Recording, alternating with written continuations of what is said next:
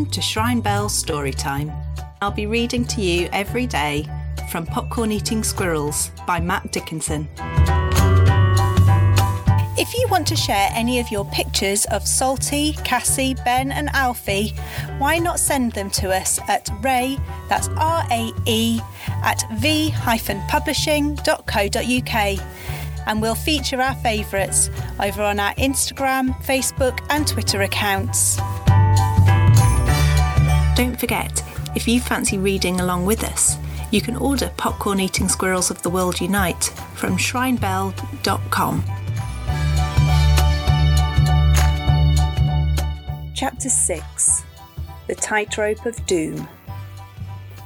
The three friends went back up to the string and stared out across the road.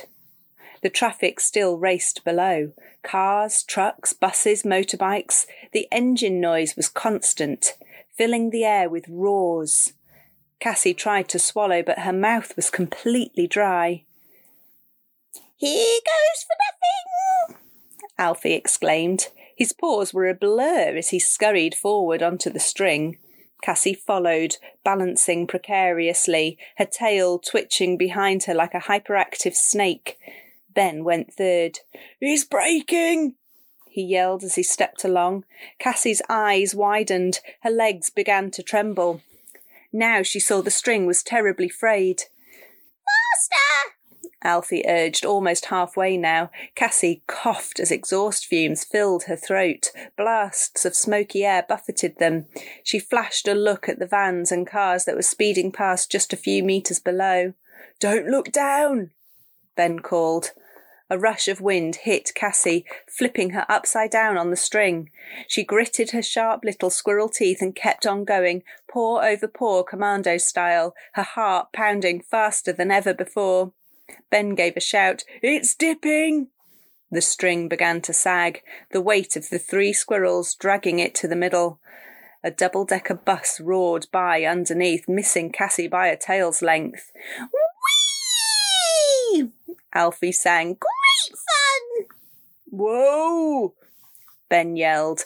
"Don't bounce!" They got to the banner and dug their claws in hard as the sign flapped and bucked about. "Look out!" screamed Cassie. A lorry zoomed below.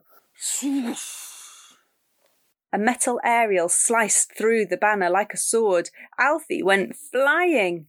Cassie grabbed his foot, then she slipped, just snatching Ben's paw at the last moment. The turbulent air tossed the three squirrels crazily to and fro, Ben's right paw taking the entire load. "I can't hold on much longer," Ben cried. His claws ripped through the flimsy cloth of the sign as he slid downwards. "Swing!" Cassie yelled. The three squirrels swung left, then right. Alfie hooked the string with his tail. Cassie got a paw on beside him. Together they pulled Ben up, and a heartbeat later they were racing up the string towards the roof of the Rex. They collapsed onto the tiles. "Phew!" Ben exclaimed. "We did it!" "Told you!" Alfie puffed. Snap! The string went flying as it was snagged by a lorry. The banner disappeared beneath its thundering wheels. Their string walkway to the park was destroyed. "Oh," Cassie said quietly. She looked at her two friends, their mouths open in shock. That means, we're stuck. We can't go back even if we want to." Alfie sniffed the air. "Sweetness! Stronger than ever!" "Sweetness," said a familiar Scottish voice. "Sweetness! What are you talking about?"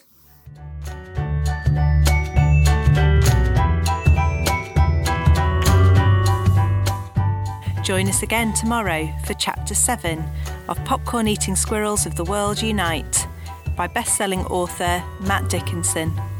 Brought to you by Shrine Bell and Vertebrate Publishing.